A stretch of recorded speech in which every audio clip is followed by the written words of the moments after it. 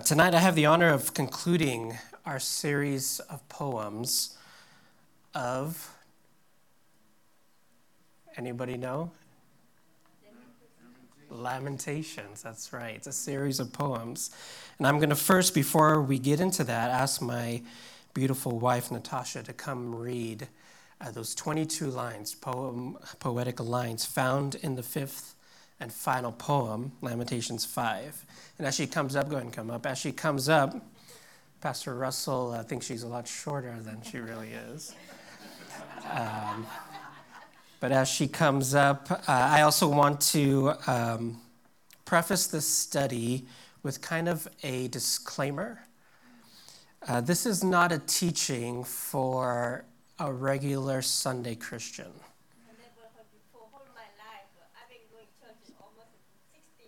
Yeah. Exactly. This is one of the first times you'll hear a study on the Book of Lamentations, and tonight's study is not really a study for the regular Sunday Christian. Well, that's good because it's Wednesday, and but what I mean by that is it's not a study for the casual Christian who will just maybe show up on Sunday. This passage deals today with some of the toughest stuff that you'll face, and we are going to talk and unpack some of those tough things. We're not going to shy away from it. We're going to unpack it. Listen to Natasha as she reads. Let's read Lamentations 5, 1 through 22 together. Remember, O Lord, what has befallen us. Look and see our disgrace. Our inheritance has been turned over to strangers, our homes to foreigners. We have become orphans, fatherless. Our mothers are like widows. We must pay for the water we drink. The wood we get must be bought. Our pursuers are at our necks. We are weary. We are given no rest. We have given the hand to Egypt and to Assyria to get bread enough. Our fathers sinned and are no more, and we bear their iniquities. Slaves rule over us. There is none to deliver us from their hand. We get our bread at the peril of our lives because of the sword in the wilderness. Our skin is hot as an oven with the burning heat of famine. Women are raped in Zion, young women in the towns of Judah. Princes are hung up by their hands. No respect is shown to the elders. Young men are compelled to grind at the mill, and boys stagger under loads of wood. The old men have left the city gate, the young men their music. The joy of our hearts has ceased. Our dancing has been turned to mourning. The crown has fallen from our head. Woe to us, for we have sinned. For this our heart has become sick. For these things our eyes have grown dim. For Mount Zion, which lies desolate, jackals prowl over it. But you, O Lord, reign forever. Your throne endures to all generations. Why do you forget us forever? Why do you forsake us for so many days? Restore us to yourself, O Lord, that we may be restored. Renew our days as of old, unless you have utterly rejected us, and you remain exceedingly angry with us. Thank you. Let's pray. Father, as we look into your Holy Spirit-inspired scripture, we ask that you would open our hearts, make them receptive. Lord, use me, and just like that little boy, all I have is some fives and twos that I bring you. But Lord, break it, multiply it, and feed your people. Break our hearts for what breaks yours. In Christ's name we pray. Amen. Amen. Let me ask a little pop trivia before we start. Who can tell me what the top grossing movie of all time is? Avatar is close. It's in the top 5, I think, but it's not quite there. Star Wars Passion. I'll give you a clue. You guys are kind of getting there. I'll give you a clue. It is a Marvel movie. Endgame, Henry got it. Endgame is the top grossing movie of all time. Any Marvel fans out there? Yeah. I fall asleep to it sometimes, just to have it on. Many years. Many years. I know, over 40 years, Ten Commandments, many different countries. Yeah, but Endgame has grossed the most amount of money of all time. Of course, it's been more available and things like that. So Endgame is a Marvel movie. Sometimes we see Bill here with his Marvel cap, and then he'll have a DC shirt on. He's just a superhero guy. Does anybody know what the prequel to Endgame is? No idea. It was called Infinity War. Infinity War. Some of you might remember seeing, and if you don't, that's okay. Back when Infinity War was in theaters, Avengers Infinity War was in theaters, I remember asking a student of mine, a music student of mine, because he saw it before me, and I was like, how was the movie? And he immediately said, without missing a beat, oh man, the ending was trash. The ending was trash. So I went to see it, and let me give you a little plot before. By the way, how many people have actually seen this movie before? Yeah, okay, quite a few of you have seen it. The movie brings in finally the biggest and the baddest supervillain that they've been working up at this point for 8-10 years. And then 2 hours go by in the movie, and the villain, Thanos, snaps his fingers, and half of life turns to dust. Half of life turns to, think about your household, think about whatever, half of life, half of your family is gone. And at this point, you've been sitting in the theaters for 2 hours by now. You know that the film is almost done. And you can audibly hear, as the movie goes to its credits, the viewer sitting there saying, what? What the heck? I could hear them in the audience. What the heck? This is not how this movie is supposed to end. Movies don't end like this. That the heroes are defeated, deflated. This is not a welcome ending. This is trash, as my student says. Normally, you leave a superhero movie feeling pumped, feeling elated, feeling like you can do anything. But not this time. The ending leaves you feeling, blah. No, that's not how it's supposed to be. This can't happen. And it really shows you how we like our movies, how we like our stories, how we like our art. We want a happy ending. We don't want to end on a low note, on a defeated note. We want to end on a victorious, feel-good note. We want to end on a high. I do this every week with my art. In the 22 years that I've been leading worship, every set list that I've planned ends on a high note, on a feeling of optimism. And I plan this. I plan to end every set list with a note of hope in the lyric, in the music, not of despair, because that's how you're supposed to leave church, right?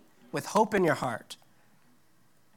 The book of Lamentations would have been really nice if it ended with verse 21. Restore us to yourself, O Lord, that we may be restored. Renew our days of old. Perfect, beautiful, on a high note with a glimpse of hope. But instead, there's one more verse, and it ends on a low. Unless you have utterly rejected us, and you remain exceedingly angry with us. It ends with a question. It ends with uncertainty. It ends leaving you feel, no, I can't end like this. But the Holy Spirit does this because I believe he is capturing in the book of Lamentations something that is so significant to the human experience. Something very significant to the human experience. So in our series, Pastor Russell, Henry, Marty, they have all walked us through these poems and the context of Lamentations. And I recommend you going back after you leave tonight, or if you're online, go back, watch those messages online. They set up the context for basically what I'm going to share with you tonight. And we learned that Lamentations is a series of poems. And the poems express the state of God's people who have been exiled, pushed out of their own country, nation, land, home. And they've been pushed out after they've been forewarned by God, turn back to him or this is going to happen to you. These poems are full of graphic images and they're full of emotion. And Hebrew poetry, especially when we read it in Scripture, of course there is Hebrew poetry outside of Scripture, but Hebrew poetry is some of the most rich poetry you will ever read. You know, in English, we tend to like poems that rhymes, right? A poem with a rhyme, with a rhythm, with a meter is easy to remember. Roses are red, violets are blue, that sort of thing. It has this rhyme and rhythm. It's easy for us to recite and remember. Most of the songs that we sing, they rhyme. In fact, they rhyme every 2 lines, a couplet. Every 2 lines they rhyme. Amazing grace, how sweet the sound. I once was lost, but now I'm found. It's easy to remember. Hebrew poetry takes a little different, deeper approach. Instead of rhyming words and sounds and syllables, Hebrew poetry will rhyme ideas. Ideas that sound similar, that sound the same. Ideas that go together. For instance, as the deer pants for water, so my soul thirsts for God. Or how about this one? The Lord is great and greatly to be praised. There's a parallel, similar movement in the thought. They're rhyming their thoughts. They're not rhyming the sounds. And those are simple examples. As the deer pants for water is a very physical representation. Let's take it up a level, the parallel. My soul thirsts for God. The Lord is great, so the proportion is my praise needs to match the greatness of God, so I will also greatly praise him. You see how the mind and heart and soul are now engaged in the poetry. And this parallel movement, the parallelism is just one form of Hebrew poetry. Another form is an acrostic. An acrostic. An acrostic uses the first letter of the alphabet to start each line. The first letter of the alphabet to start each line. Here's an example of an acrostic, and we have a series of slides for that. Humorous, sparkling wit. Okay, notice the first letter there. Next, engaging, winning others over. All right. Noble, an honorable heart. Reliable, a brother you can count on. Yearning, a thirst for God. Do you notice the first letters of every line there? What does it spell?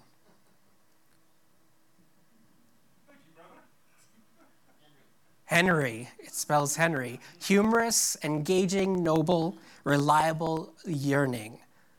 And this is an example of acrostic. It's not just an acronym, but there's poems that follow. Those words that follow there. Acrostics have a sense of order and progression. It makes sense. When I'm talking about Henry, the subject of who our poem is about, and the further you read along, you get to know Henry a little more, a little deeper. You get to know who he is at the core of him, which this acrostic is. At the core of him, Henry yearns. He has a thirst for God, right? He yearns. That's what makes him him. And this acrostic was about Henry. Lamentations 1 through 4 are acrostics about grief, about sorrow. And they're acrostics in order of the Hebrew alphabet, 22 letters, trying to logically make sense out of pain, out of suffering. And in between there, out of pain and suffering, you get pockets of hope. You see pockets of hope found in Lamentations. But the greater tapestry is that of tremendous loss and tremendous grief. It's a huge tapestry with pockets of hope, but it's all about sorrow and grief and loss. And they're trying to be logical, ordering it A, B, C, D, or Aleph, and so on in the Hebrew alphabet, trying to be logical and systematic and put it in order, put our feelings in order, trying to make sense of it. And then that's Lamentations 1 through 4, and then we come to chapter 5, today's poem. Chapter 5 breaks that pattern. It's no longer an order. There's no order. It's no longer an acrostic. All order, trying to make sense of things, is just thrown out the window. It's like grief has cranked its volume up to 11. All these things of trying to make sense of how I feel, no. And there's cries and there's screams and grief has just cranked up. No filter, so to speak, just saying and complaining and telling God how I feel. Our son, Micah Abraham, was born on October 25th, 2022 at 6:24 p.m. And after 3 hours of holding him lovingly, Micah's heart stopped beating. And Micah was ushered into the strong, safe arms of Jesus.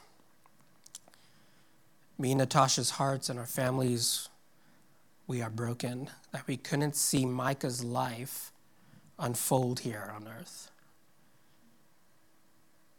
And yet still we rest confident in the hope of Christ, that though Micah died, yet shall he live. And there are many days when Natasha and I have where we try to make sense of the death of our son. It happened because of this, or because I didn't do this for you, or because we did this, or you worked too hard. And we try to make sense of it. We express our thoughts and our feelings and our questions, our reasons, and everything from A to B to C all the way to Z. We rehearse the order of events, the things that took place for us to get to this point. We rehearse and remember how happy we were when we first found out that we were first pregnant, our first pregnancy. And we remember when everything came crashing down. We remember those pockets of hope when we went to the hospital for the ultrasound and everything is fine, perfect, good reports. The things, and then later on when we reached the hospital knowing what was about to happen, and still the doctors offered us hope. We could still do this. Maybe we can try this. Hope in trying to keep Micah healthy. We knew who our God is. We knew the power of prayer. We had that hope. We knew that we're children of God and we've given our best. We've done our best to honor him. And we rehearse and recall everything from A to Z. And then there are those days where the grief is just cranked. It's just cranked up for no particular reason. Nothing triggered it. We didn't see something. It's just heavy. It's hard. That's just how it is, and that's the way it is. And we cry, and we get upset, and we get irritated, and we start to question everything. Why did it end like this? It can't end like this. And it leaves you feeling blah.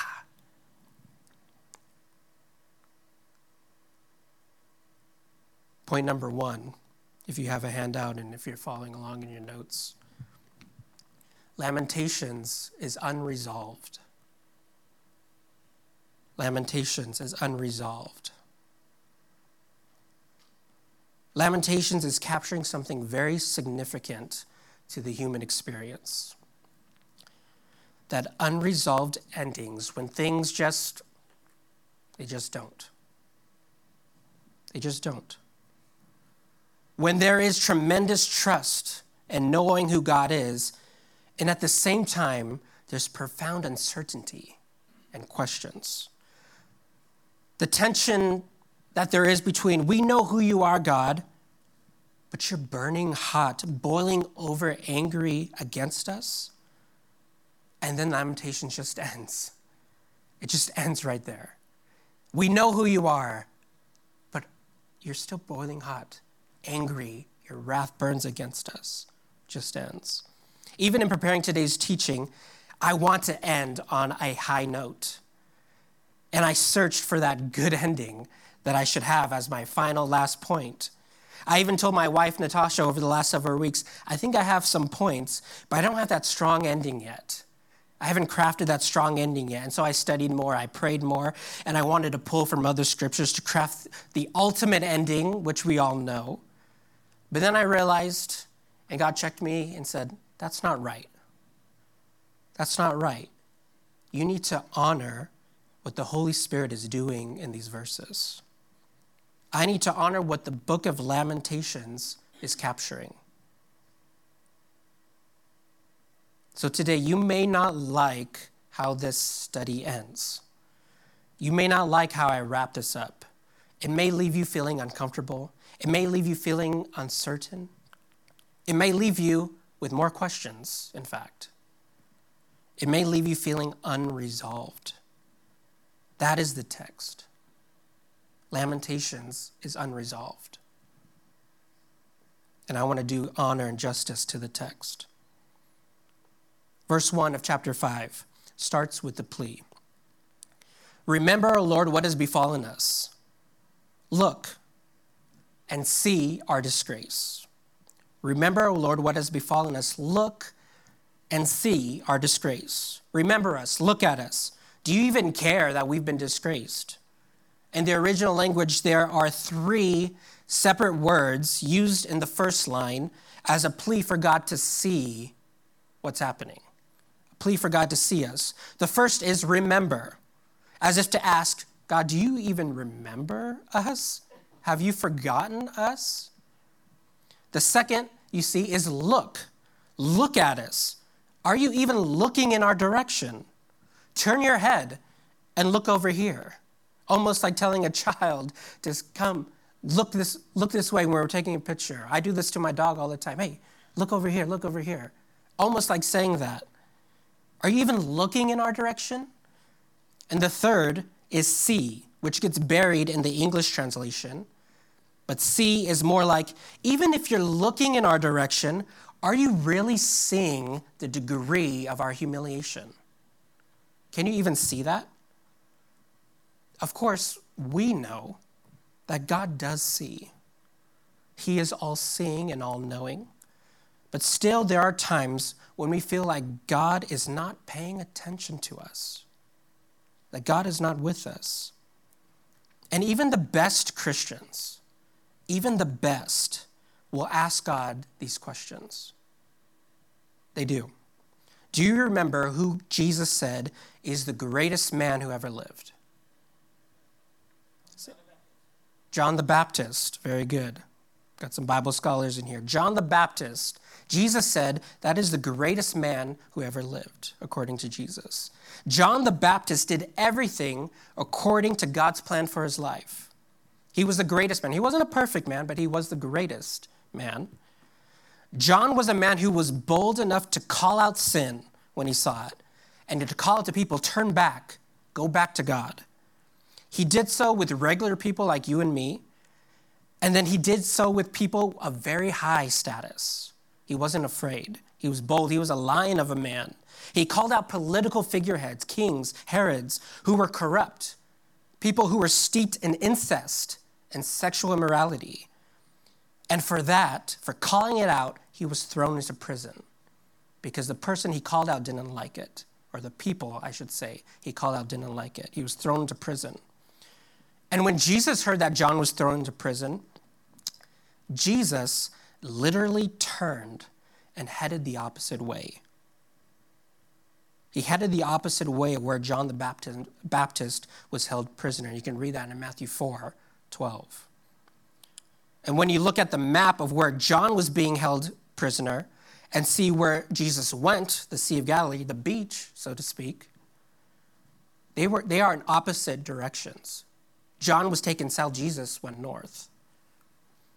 And then from prison, John the Baptist sends his friends to go ask Jesus a question.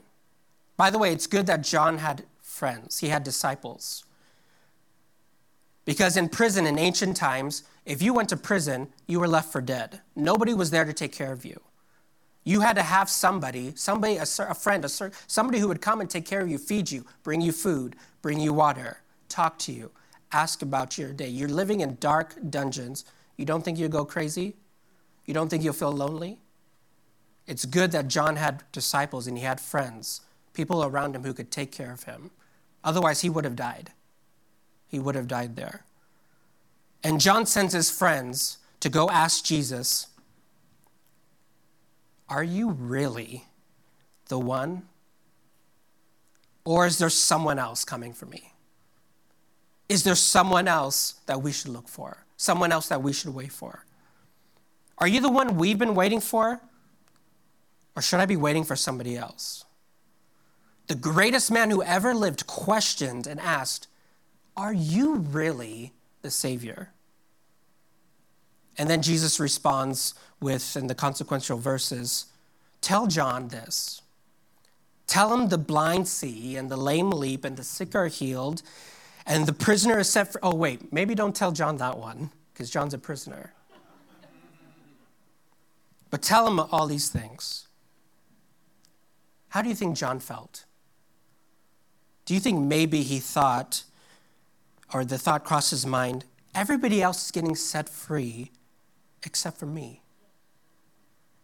Things are working out even for those who stood up against me, and now they're singing Jesus' praises. They're working out for them, but here I am, stuck.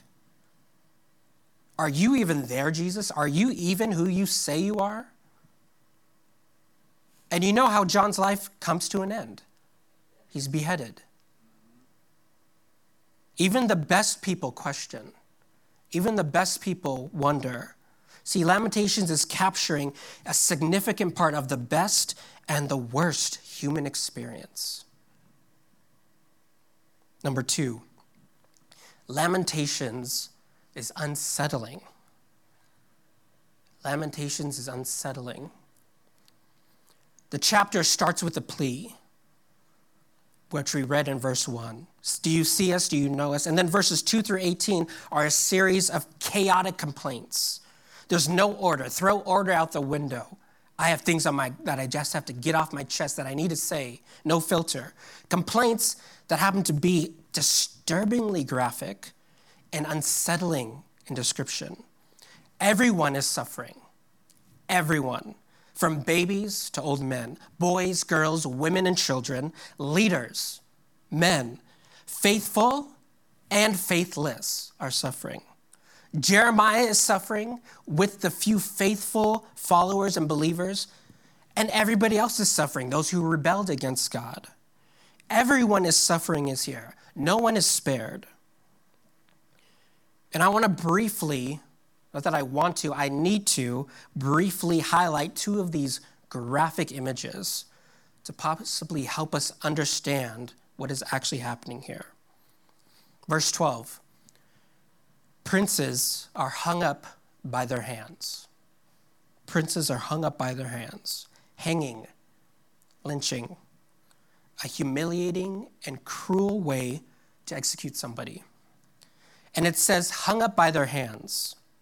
Why their hands? Normally, when a person is hung or lynched, they are strung up by what? Their neck. Their necks. Why would an oppressor hang a body? Why wouldn't, rather, an oppressor hang a body by its neck and by its hand? Remember, we are reading poetry, and not everything is as plain and explicit in this type of art form. Why would you hang a body by its hand instead of its neck? Slower death, longer suffering. Good answers. Not the one that I'm going to explain to you. You wouldn't be able to hang a body by their neck if their head has been severed. So you hang them by their hand. Does that make sense? You can't hang a body by its neck if their head has been disembodied. Princes are hung by their hand. Princes. Why princes? It's an interesting term to use here. Normally, we think of princes as being royalty, somebody who will inherit the throne. But the word that's used here actually may be interpreted as a term of endearment. For instance, my sister's husband calls my sister his queen, right? His queen. It's a term of endearment. He means that because he loves her very much. It's a term of endearment. She's the most precious jewel to him. Similarly, some of you might call your daughter, especially the dads might call your daughter when she was growing up, as your princess, my princess. Some of you mothers might have called your son as your little prince. It's a term of endearment, or maybe you have some other term that you use, but you have those terms of endearment that you call your children, especially when they're young. As a term of endearment in the national language of India, in Hindi, sometimes parents will call their kids my little Raja, which means my prince or my princess, my star, my light, that sort of thing. The one I love, my innocent child, my Raja. And while prince could mean leader, oftentimes it will refer to a young, innocent life. An innocent life, disembodied, hung by their hand, naked. Because that's how people were hung in ancient times. Can you feel the intensity? Can you feel the weight of the sorrow? Lamentations is unsettling. Let me give you one more example. Verse 11. Women are raped in Zion. Another translation, a more accurate translation, will say virgins are raped in Zion. Young women in the towns of Judah. In this country, present day, right now, a person is sexually assaulted every 68 seconds. A person is sexually assaulted every 68 seconds. And roughly 1 out of 2 women in the U.S. have been sexually assaulted. That's present day. I want to take a moment to talk about sexual assault in the ancient world, in the context that we're studying. And I want to let you know that everything I'm about to describe and say to you is horrifying and unsettling and wrong, but it's true. The way that rape worked in the ancient world, the way that it was viewed, especially in times of warfare, which is what we're studying, was less about the violation of women. The women weren't even considered in these scenarios, especially during war. Remember, women in ancient times had no rights. They had no status in a patriarchal society. Again, this is wrong. Rape was less about the violation of women, but instead it was used as a tactic to humiliate the people they conquered, to humiliate the men that they conquered. Asian culture, South Asian culture, Middle Eastern culture is an honor-shame-based culture. And to bring shame on the people, even the men of that culture, rape was a tactic, especially the men of that culture. Rape was the tactic to humiliate them, to make sure that men watched in horror and humiliation and shame in their inability to protect their women and their children. To humiliate them, say, you can't even protect your wife and kids, your sister, your mother, your granddaughter. And so foreign armies would often rape women, the women that they conquered, to bring shame and humiliation.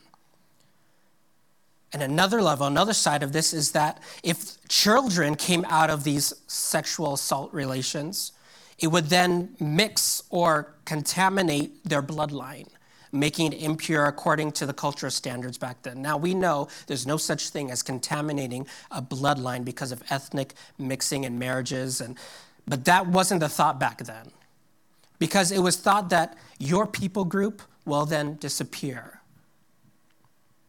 because I have contaminated your bloodline. I'm trying to point out that on one level, this is completely and utterly horrifying. And on the next level, this is cultural humiliation of a people group. Hear me, listen to me. God thinks this is wrong. It is why throughout Scripture and throughout the law, he instructs his people, don't do this thing. Don't do this. And he instructs his people to make provision for the wives, for the women, and for the children who are taken in from warfare. God's instruction makes provision. But these are the types of things that come out of the ancient world and ancient culture that we read in Scripture. And sadly, not even that culture, in our culture, sexual assault happens every 68 seconds in our country. And if you have been a victim of sexual assault, I am so very sorry. I want to tell you today, and I want to remind you today, God remembers you. God is looking at you, and God cares for you. And look at the location at where this happens in this verse. Where are they assaulted? In Zion. Not just in Jerusalem, but where the temple was. Can you understand the levels of humiliation? And still the writer of these poems can say, the steadfast love of the Lord never ceases. His mercy never comes to an end. They are new every morning. Great is his faithfulness. Lamentations is unsettling. It'll disturb your peace. I'm not just talking about the context. I'm talking about the things we experience in this culture. Things that people are experiencing every 68 seconds. It'll disturb your peace. Next, verse 7. Our fathers sinned and are no more, and we bear their iniquities. That's verse 7. Our fathers sinned and are no more, and we bear their iniquities. In other words, our ancestors who sinned against you, remember, we're generations in by this point. Our ancestors who sinned against you, they're all gone and dead now. And now we have to inherit the consequences of their sin? Does that sound fair to you? That someone before you sinned so much against God, and now you have to pay for it. You have to pay for it. That doesn't sound fair. That's unfair. In fact, that's my third point. Lamentations is unfair. Lamentations is unfair. Why should I inherit or pay for the mistakes of someone else? Why should I have to do that? Why should somebody not show up at work and I get docked? That's not fair. That doesn't make any sense to me. Why should I pay for the mistakes of my parents? Why should I pay for the mistakes of my grandparents? That's totally unfair. Do you want to pay for the consequence and sins of your relatives? For 3, 4, 6 generations ago, essentially people you don't even know. How is that fair? How is paying for the sin of someone else fair? Let me put it another way. How is it fair that Christ paid for your sin? How is that fair? How is that fair that Jesus died for your sin? How is it fair that a little innocent lamb should be slaughtered and sacrificed because of my sin? How is that fair? Is it fair? Is it even fair? Yes or no? Both. It's unfair and it's fair. Let me explain. See, when someone dies, maybe a great grandfather, grandmother, grandparent, they will often leave something behind. I mean, they leave everything behind, but they leave something to be inherited. Wealth, they leave property, they leave some heirlooms to be passed on, right? To be inherited by somebody else, to be inherited by a succeeding generation. In that case, wealth, prosperity, heirlooms, we like that deal. We love that deal. That's a good deal. We are inheriting good things. Is it a fair deal, though? That I should inherit that which my great-grandfather worked so hard for? Is it fair that I get it? No. That's actually not fair. We just like that deal. We just like that deal better. But God's deal goes both ways. The inheritance is the inheritance and everything that comes with it. That's the deal. Not what you inherit, but the inheritance is the deal. Okay, I'm not making any sense. I'm just repeating the word inheritance, right? Let me explain it in a different way. When you go to church with your young child and they hear you reciting songs and they hear you reading scripture and they hear you praying and blessing others on Sundays and Wednesdays, and then on every other day of the week, they hear you cussing and they hear you disrespecting your spouse. Which of the two are they going to inherit? The Sunday words or the Monday through Saturday words? Both. They'll inherit both. They'll hear you, they'll know what to say in church, and they'll know what to say at home. They get both. That's the deal. That they get both until you discipline them, until you correct them, of course, which is what this passage is about. They get both. But when Christ, the spotless, perfect, righteous Lamb of God, took your place to inherit the responsibility for your wretched, ignorant, purposeful sin, and he paid the wages of sin, which is death, you inherit. He inherits your sin, but you inherit the eternal life that belongs to him. That's the deal. So let's amend that point number 3. Lamentations is unfair and it's fair.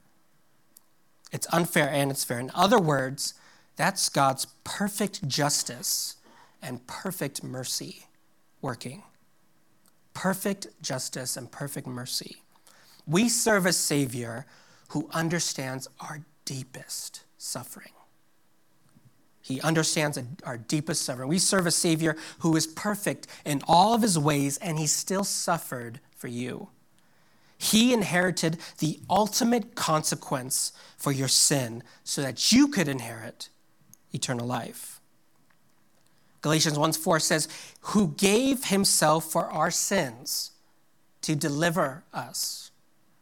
He gave himself for our sins to deliver us. See, the gospel, what Christ did for me, is the only consolation for my deep sorrow and for my lament.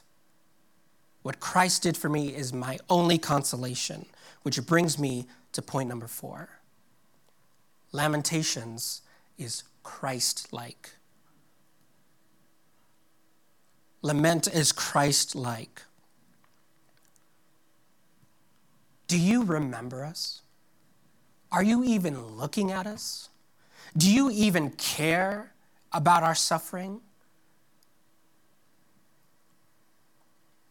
And Jesus responds with an invitation.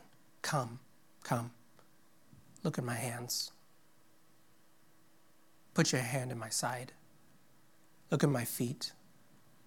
See the wounds and bruises left on my head. I don't only see you, I suffer with you. I suffer for you. I mourn with you and alongside of you. Do you remember that whenever Jesus went somewhere, Scripture records something very particular. Whenever he healed, whenever he ministered, or when he was about to, wherever he walked, whenever he met with people, Scripture says Jesus had compassion for them. He felt compassion for her. He had compassion for those people. What does compassion mean? It's part of our mission statement. It's literally written on our wall there. What does it mean? Compassion. It means to suffer with somebody, to suffer with someone. Can you imagine, one by one, people are approaching Jesus to be healed and delivered, and they're telling him, they're coming to Jesus and telling him what happened to them. And it's graphic. Someone says, I've been bleeding for a long time. Another says, my daughter is dead. And yet another says, no one will even touch me. Nobody will even hug me because I have such and such disease. And I have this other disease, somebody else says, because I was promiscuous. I have this other disease because of the sexual assault on my life.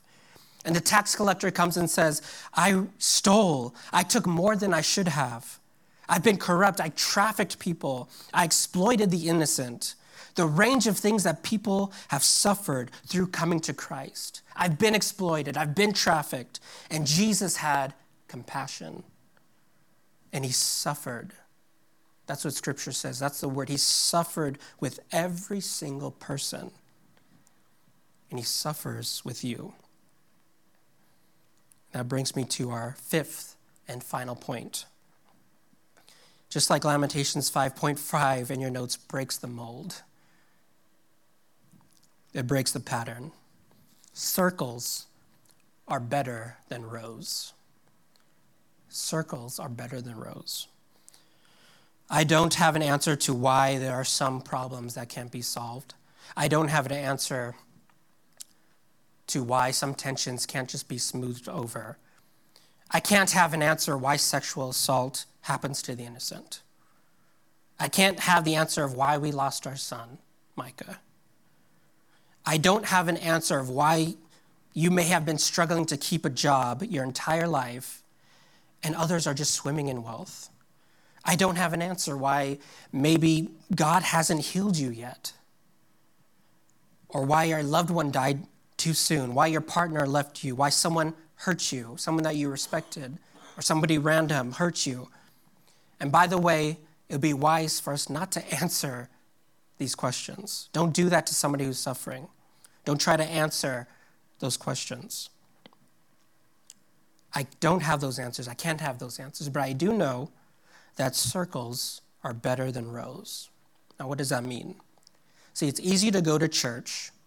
It's easy to go anywhere, really. It's easy to go to work and go to the grocery store, go to the theater, and not engage with anybody. Don't look at anybody. Keep my head down. Don't look at the solicitor. Don't look at the poor homeless man. Don't even look at the just scan my groceries and let me check out. I can easily go to church and get in my row and not look at anybody. Just look forward. Not look at anyone. See, you can come to church and do all the right stuff and still be a dead Christian. You can sit in the seats and still be a dead Christian. That's what Luke 15 is all about. But when you're in a circle, you have to face people. When we get in circles tonight, you have to face people. You have to look in their eyes. You have to learn about their struggles and their triumphs. A circle represents facing each other and sharing the joys and sorrows, the victories and defeats. And when you get a group of people around you that you can share those things, it's still hard.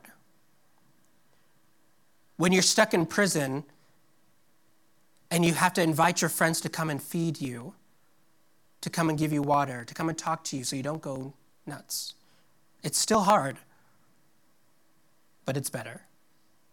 Still hard. It's not easy, but it's better. Because when you see somebody and they cry, doesn't it make you feel like crying? When you see somebody smile, it makes you feel like smiling. Jesus has comforted us so that we can comfort others. Get out of the row and get into a circle. Get out of the row and get into a circle of people. And if you're already in a circle, please widen your circle. Make it bigger. Widen your circle. Because when something happens to a family member or someone we love, we rush to them. We pray intensely for them because they're close to our heart. How about if over 50,000 people are killed in an earthquake in Turkey and Syria? Do you rush to them? Do you pray intensely? Are you moved in your heart? Men, women, children, infants alike, 50,000 have been killed.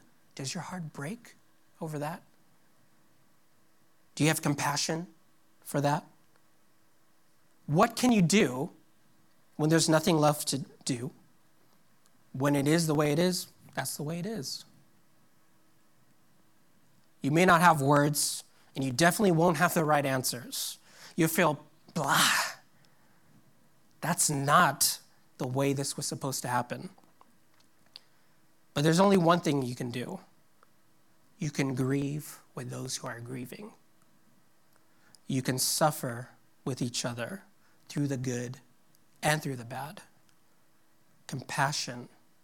You can be that pocket of hope in the middle of their tapestry that's full of grief and sorrow. You can be that pocket of hope in the middle of their desperate time. See, you and I are meant to lament. We're meant to lament. As Christians, you and I are meant to share in the sorrows and sufferings of others. You're meant to be that friend that goes into that dark, dirty prison to that person who's wondering, is Jesus even there? Is he even who he says he is?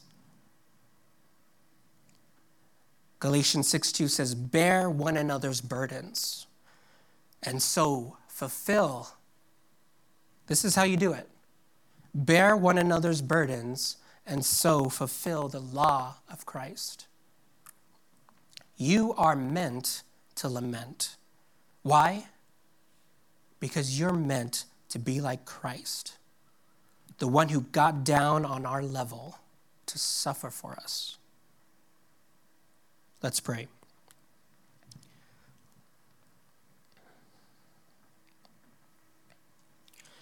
Jesus, I only really have one thing to lift up and to pray for tonight. When we face nights and days that are unresolved, when we witness and undergo unsettling, horrifying, and disturbing days, weeks, years, and when we just feel like this is not fair, this is not how it's supposed to go, Lord, we ask, would you somehow, some way that we don't understand, would you keep our hearts tender to you and tender and compassionate to those around us? Keep us close to your heart. Restore us to yourself. For your kingdom and your love, they reign forever above all. It's in Christ's name that we pray. Amen. So circles are better than rows, and that's the best part about midweek service. And I have 3 things for you to do, whether you're in person or whether you're online. Get with somebody.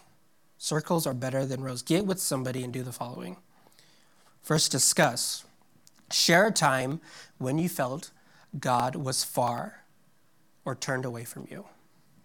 Share a time when you felt that God, doesn't mean it was true, but share a time when you felt that God was far or that he turned away from you.